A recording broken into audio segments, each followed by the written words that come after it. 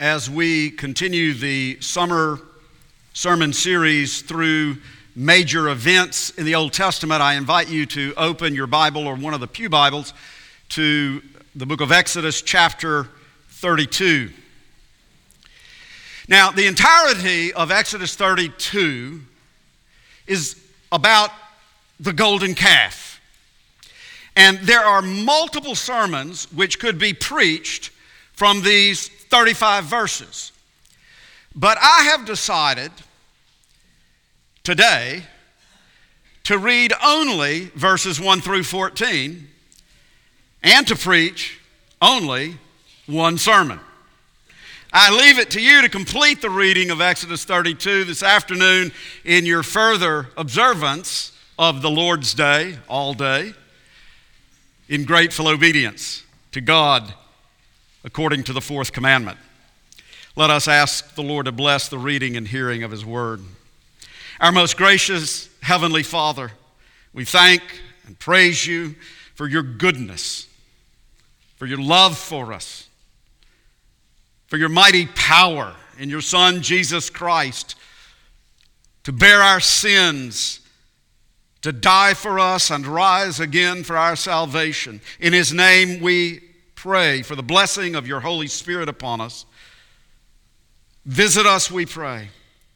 Open our ears, open our minds, open our hearts, that we might receive Your word, be renewed in faith to the glory of Your name. Through Jesus Christ, our Savior. Amen. Let us hear the word of God, Exodus 32, beginning verse 1. When the people, the Israelites, who had come out of Egypt,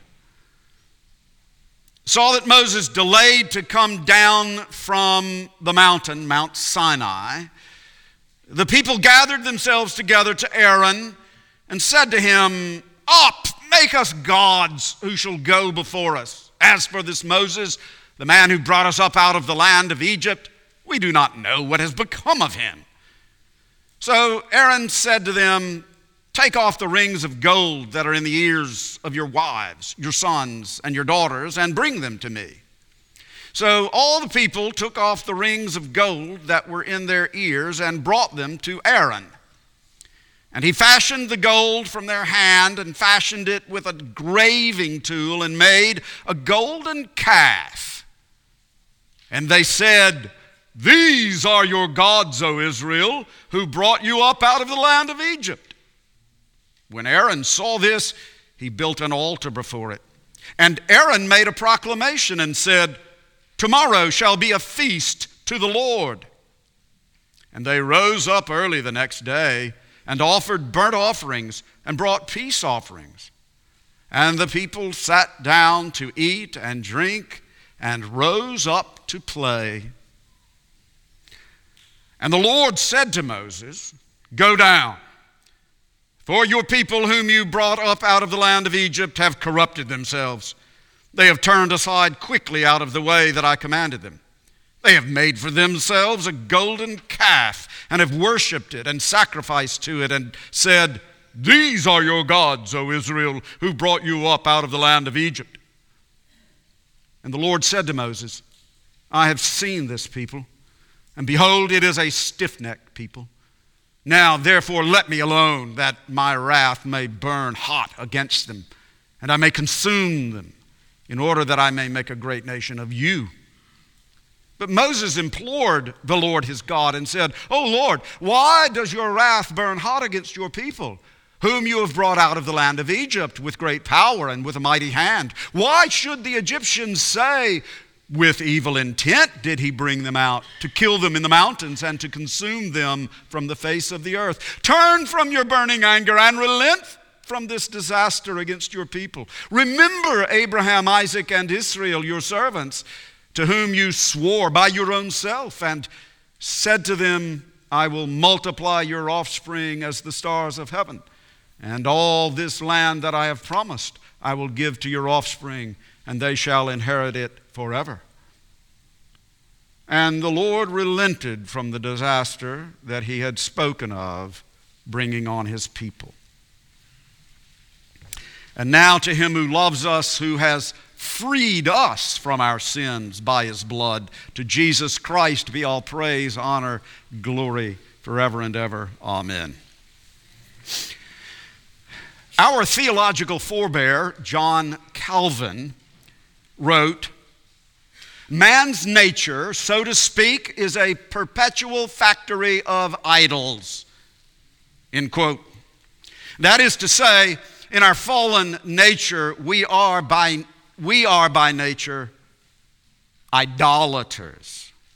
Now, I say that at the outset of this sermon in order to make it clear that this account of the ancient Israelites' worship of the golden calf is not merely a bizarre story reflecting a primitive religious ceremony. It is about us, you and me. It is about us in our fallen human condition, which perpetually inclines us all toward idolatry in one way or another. In his little book, Counterfeit Gods, which I highly recommend, the late Dr. Timothy Keller defines an idol this way. What is an idol? It is anything more important to you than God. Anything that absorbs your heart and imagination more than God. Anything you seek to give you what only God can give. That bears repeating. What is an idol? It is anything more important to you than God. Anything you seek to give you what only God can give. Keller continues, a counterfeit god, an idol, can be family and children, or career and making money, or achievement and fame, or social standing. It can be a romantic relationship, peer approval, competence and skill in what you do, athletic ability, secure and comfortable circumstances, your beauty or your brains, great political or social cause, your morality and virtue, or even success in Christian ministry. I put one of Tim Keller's quotes on the front panel of the bulletin so that you could take it home and think about it. An idol is whatever you look at and say in your heart of hearts, if I have that, then I'll feel that my life has meaning. Then I'll know that I have value. Then I'll feel significant and secure. There are many ways to describe that kind of relationship to something, but perhaps the best one is worship. And here's the bad news. Another quote from Tim Keller. An idol will always break your heart. Because no created thing can bear the freight of your deepest hopes and the weight of your soul's longings. No created thing can bear the freight of your deepest hopes and the weight of your soul's longings. Idols will always break your heart. In other words, idolatry is about looking for love, eternal love, infinite love, unfailing love, soul-satisfying love in all the wrong places. Well, with that as our introduction, let's turn now to the account of the golden calf. The larger context is very important. Last Sunday, Pastor Jonathan led us in a sweeping survey of Exodus chapters 1 through 14, leading up to and culminating in the Israelites' exodus from Egypt. And in that sermon, we heard the gospel of Jesus Christ, and you must get this point. The Israelites' exodus from Egypt is all about our salvation through Jesus Christ. He is the true Passover lamb, slain to set us free from the bondage of Satan, slavery to sin, and the oppression of death and hell. But then a lot takes place between the Exodus, chapter 14, and the worship of the golden calf in chapter 32. After the Exodus, under the leadership of Moses, the Israelites began their journey through the wilderness to the promised land. And then, after some passage of time, Moses and the Israelites arrived at Mount Sinai. At Exodus 19:16, we read, Moses brought the people out of the camp to meet God, and they took their stand at the foot of the mountain. It was a terrifying moment. And then at Exodus 20, verse 1, we read, God spoke all these words, the 10 Commandments. God spoke the 10 Commandments to the Israelites to teach them how to live in grateful obedience to Him who had brought them up out of the land of Egypt, out of the house of slavery. Now, the incident of the golden calf is directly related to the giving of the 10 Commandments at Mount Sinai. After God spoke the 10 Commandments to the people, Moses went up again on Mount Sinai, Exodus 25. And he was there 40 days and 40 nights. What was he doing? Well, Moses was receiving precise instructions from God about, number one, the establishment of the Israelite priesthood, which would lead the people in worship, and about, number two, the construction of the tabernacle in which God would be worshiped, and number three, about the sacred altar upon which sacrifices to God were to be offered. In other words, Moses was receiving God's precise instructions about how he was to be worshiped. God was revealing to Moses the right and proper way for His redeemed people to worship Him. From Exodus 25 to 31. And meanwhile, now, down at the base of Mount Sinai, what was happening? What was happening? Worship. The Israelites were having a worship service. It was very exciting worship. It was very zealous worship. It was powerful worship. It was exciting. It was very entertaining worship. But it was idolatrous worship. You see the irony here? At some point during Moses' 40 days up on Mount Sinai, the Israelites got impatient. Where's Moses? What's taking so long? What's he doing up there? They ganged up and said to Moses' brother Aaron, the first priest of Old Testament Israel, make us gods that shall go before us. As for this man Moses, we do not know what has become of him. Yeah, he brought us through the Red Sea, but what has he done for us lately? They were ready to move on to the promised land, but they wanted gods to lead them, to prosper them, provide for them, protect them, and empower them. The Israelites had learned about many gods in Egypt. One in particular was the bull god, Apsis.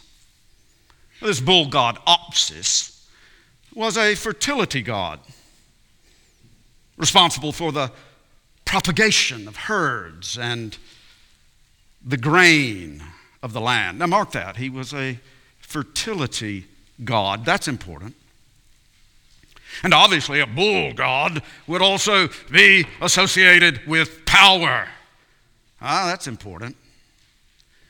And the bull, the calf that Aaron crafted for the people, was covered with gold, with the jewelry melted down, the jewelry which the Israelites had plundered from the Egyptians as they left Egypt. So think about it.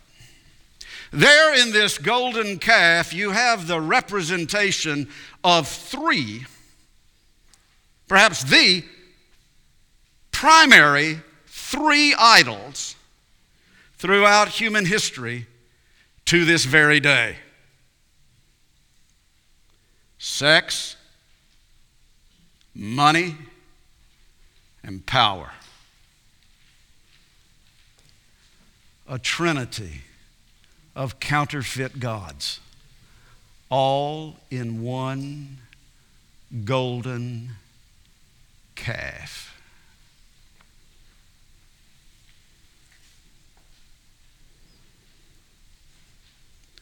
The Israelites wanted a God to worship, but a God who was a dumb ox, who could not speak, who could not give commands, who could not threaten judgment. A God whom they could worship as they pleased, but to whom they had no moral accountability. Think about it. And let's consider a few points. Let's consider the fact that the Apostle Paul referred to this very passage, the golden calf, when he wrote to the church in Corinth, 1 Corinthians chapter 10. That these things took place as examples for us, that we might not desire evil as they did. Do not be idolaters, as some of them were, as it is written, the people sat down to eat and drink and rose up to play. Paul is making a direct quote from Exodus 32:6 about those Israelites. The people sat down to eat and drink and rose up to play. And then the Apostle Paul comments, 1 Corinthians chapter 10, verse 8. We must not indulge in sexual immorality as some of them did. And 23,000 died in a single day. What's the connection? Well, the connection is this. That phrase, the people sat down to eat and drink and rose up to play, has sexual overtones, as in fertility god worship, as in, an orgy. When Joshua met Moses on the way down the mountain, he said, I hear the noise of war in the camp. And Moses replied, that's not the sound of war. That's the sound of a wild party. That's a sound of wild worship. So you see how quickly the Israelites forgot the sovereign, saving, free grace and power of the Lord who brought them out of the land of Egypt, out of the house of slavery. You see how quickly they broke those commandments which they had vowed to keep. In their worship of the golden calf, they broke not only the first two commandments, but also the seventh. You shall not commit adultery. All three were involved in that so-called worship service. Now, may I ask you, is there fertility god worship in America today? Is sex a counterfeit god? To ask the question is to answer it. The sexual revolution drives everything in America today, from athletics to the White House, from beer to public education, from the media to the military, and all points in between. What exactly did the United States Department of Defense spokesman, John Kirby, mean when he said this past Monday? What did he mean when he said that it was a, quote, sacred obligation? Quote, sacred obligation of the Department of Defense to pay for abortions for members of the armed services. A sacred obligation. What God does the United States Department of Defense now worship? Child sacrifice is quite often associated with fertility cults. That's paradoxical, but it's historically true. And we could go on, but we won't. But read Romans 1 this afternoon, and you will see that idolatry leads to immorality. In Romans 1, the Apostle Paul draws a straight line connecting idolatry, the worship of the creature instead of the Creator. A straight line connecting idolatry to sexual immorality of the most vile and demented sort, which is now promoted in America today. And let me ask you, now, after 60 years of the sexual revolution in America, with all the so-called sexual liberation and the sexual anarchy which abounds today, where is the happiness? Where is the personal fulfillment? Where is the freedom which this counterfeit God promised us? Instead, it has given us broken relationships, broken homes, broken dreams, broken bodies, broken lives. An idol will always break your heart. Parents, teach your children well in 21st century America. Moving on, we all are familiar with the counterfeit god of money, but we usually think of this as an idolatry that has to do only with people who have more money than we do. How self-deceived can we be? Anybody here today who thinks that you'd be a little happier, a little more secure, well, maybe a little more generous if you had as much as he does? The 10th commandment is you shall not covet. That's a secret sin hidden in our hearts. Nobody can see it except God. And in his word in Colossians 3:5, God says that covetousness is idolatry. So now that's commandments 1, 2, 7, and 10. Covered by the golden calf. And the really sad thing is that when we bow down to the god of gold and look to our bank account for our happiness and our security and our personal esteem, I'm feeling good about myself, we quickly learn that enough is never enough. An idol will always break your heart. The counterfeit god of power hardly needs commenting upon, but whether it is a matter of ungodly power wielded in an abusive personal relationship, or by a totalitarian government oppressing its people, or a nation bent on military aggression, or a cancel culture seeking to silence free speech, this counterfeit god is seen as the deity which rules over all might, makes right.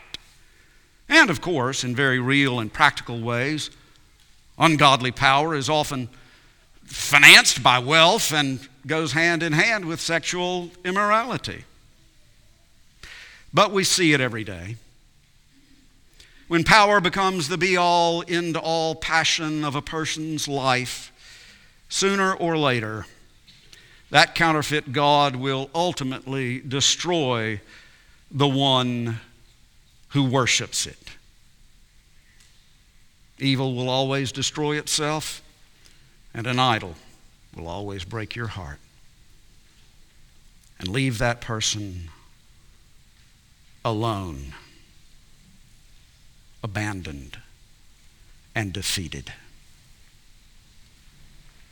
Now, in the brief time I have remaining, I want to make a few other practical applications.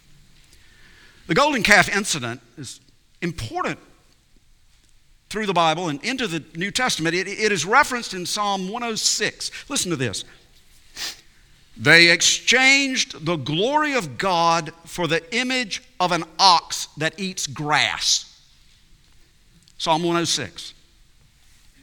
They exchanged the glory of God for the image of an ox that eats grass. That's how detestable any idolatry is. Think about what an abominable offense to Almighty God it is when we worship anything in this world instead of Him, the Creator. When we give glory to anything other than God.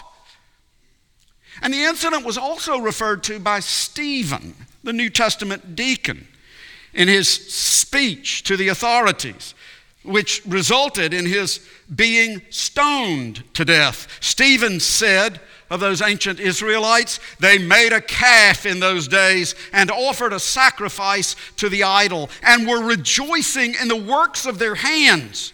Acts chapter 7. Rejoicing in the works of their hands instead of rejoicing in the work of God's almighty hand for their salvation. What about you and me? In what do we really rejoice? And the thing about the works of our hands is well, listen to Psalm 115. Listen carefully. These idols have mouths, but do not speak, eyes, but do not see, ears, but do not hear, noses, but do not smell. They have hands, but do not feel, feet, but do not walk, and they do not make a sound in their throat. Those who make them become like them. So do all who trust in them. So do all who trust in them become like these lifeless idols. In other words, these idols made by human hands look like living creatures, but they aren't. They are lifeless. They have no real personal relationship to anyone.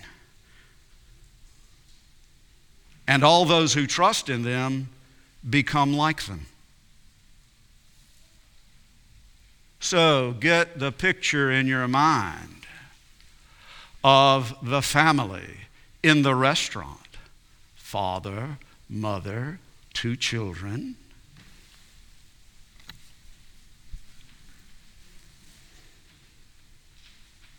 All on their handmade devices.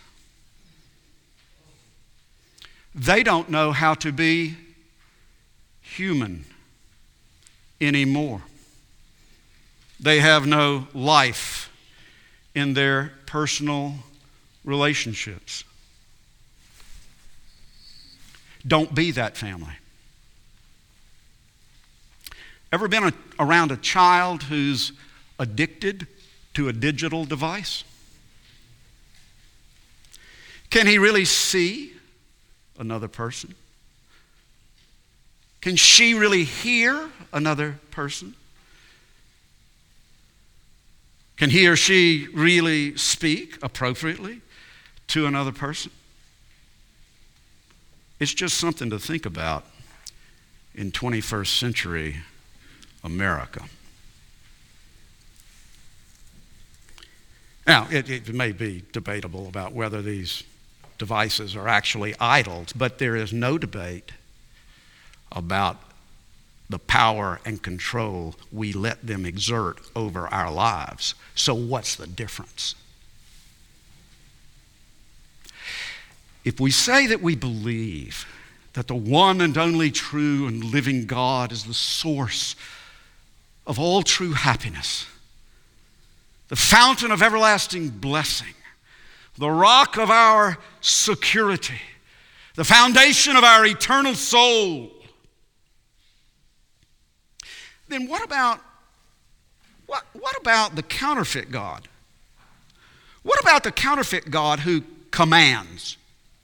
What about the counterfeit God who commands our children to play organized sports on Sunday so that they and their parents cannot worship the true and living God with their family, their church family, in the presence of God with His people on the Sabbath day to sing His praise and hear His word? That's not a snarky question. That's not a snarky question. It's a serious question. It's a serious question. What do we believe? In whom do we believe? Which God is the God who will truly bless our children? Let the question do its own work in your conscience. In 21st century America. One last application.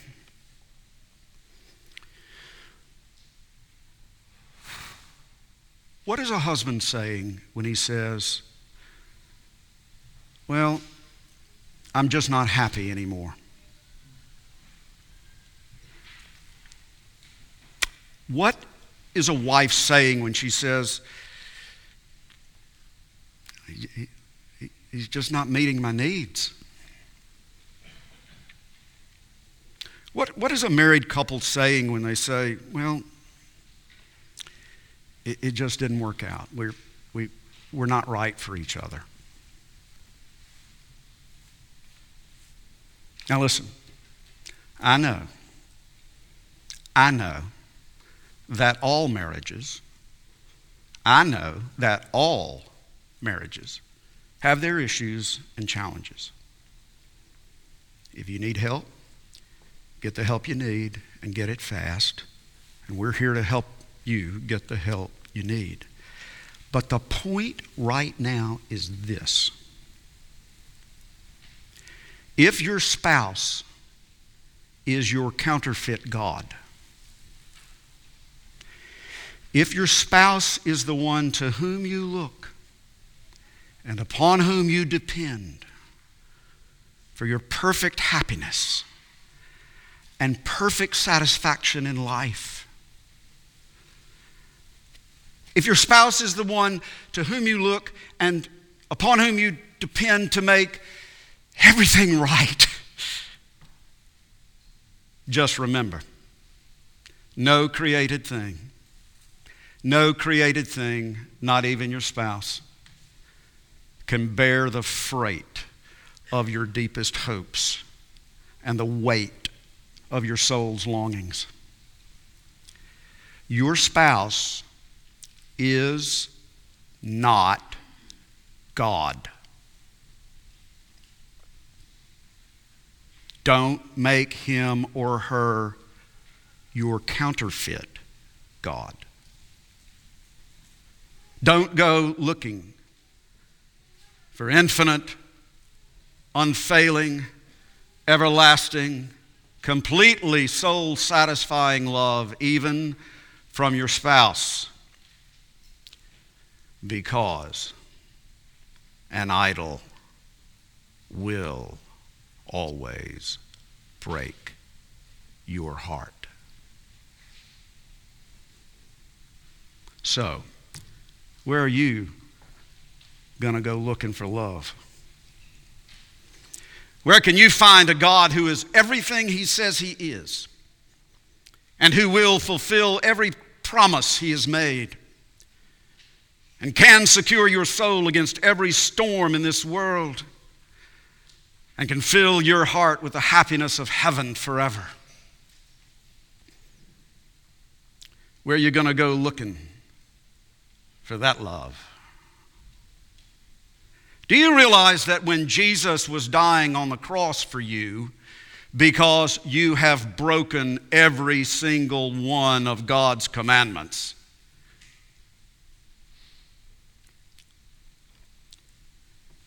when he was dying on the cross for you, he was mocked as a counterfeit God. If you are the Son of God, come down from the cross. He saved others. He cannot save himself. Let him come down now from the cross and we will believe in him. Jesus was mocked and ridiculed as a counterfeit God. But he didn't come down from the cross. He didn't save himself. He willingly died so that you and I could be saved from all our idolatry and be set free from the tyranny of the counterfeit gods of this world.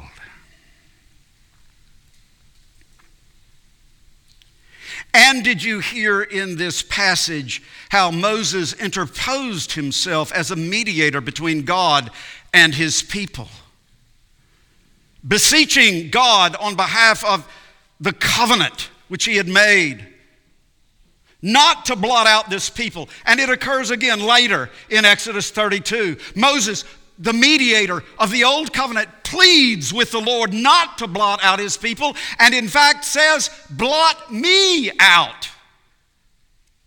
Well, do you see? Do you see?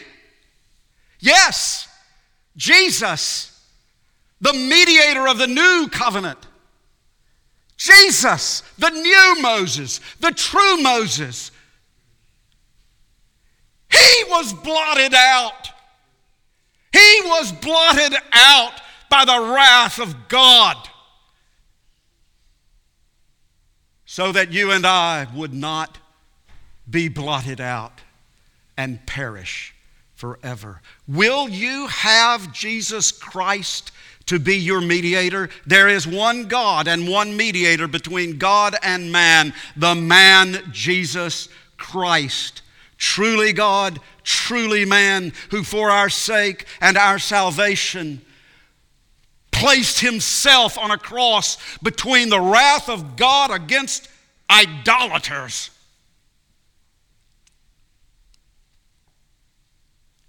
so that he would be blotted out in our place and not we under the wrath of God. And he rose from the dead on the third day, victorious. He is our Exodus, the Passover lamb raised in victory, so that in union with him through faith we might share in that victory and have life everlasting in communion with the one and only true and living God now and forevermore.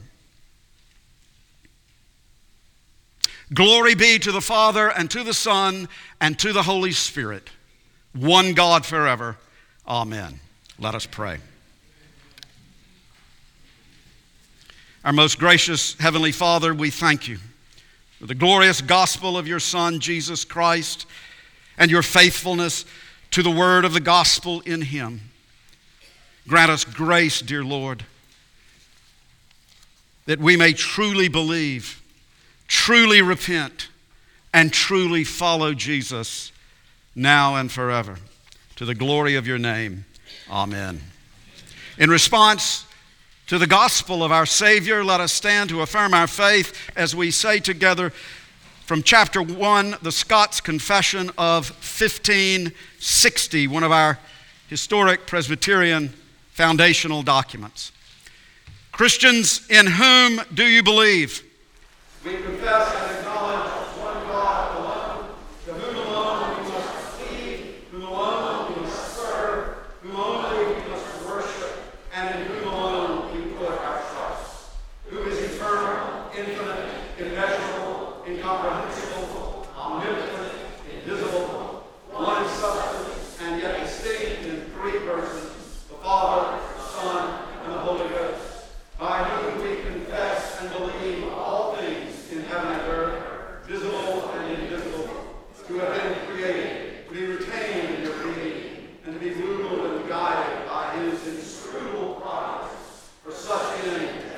eternal wisdom, goodness,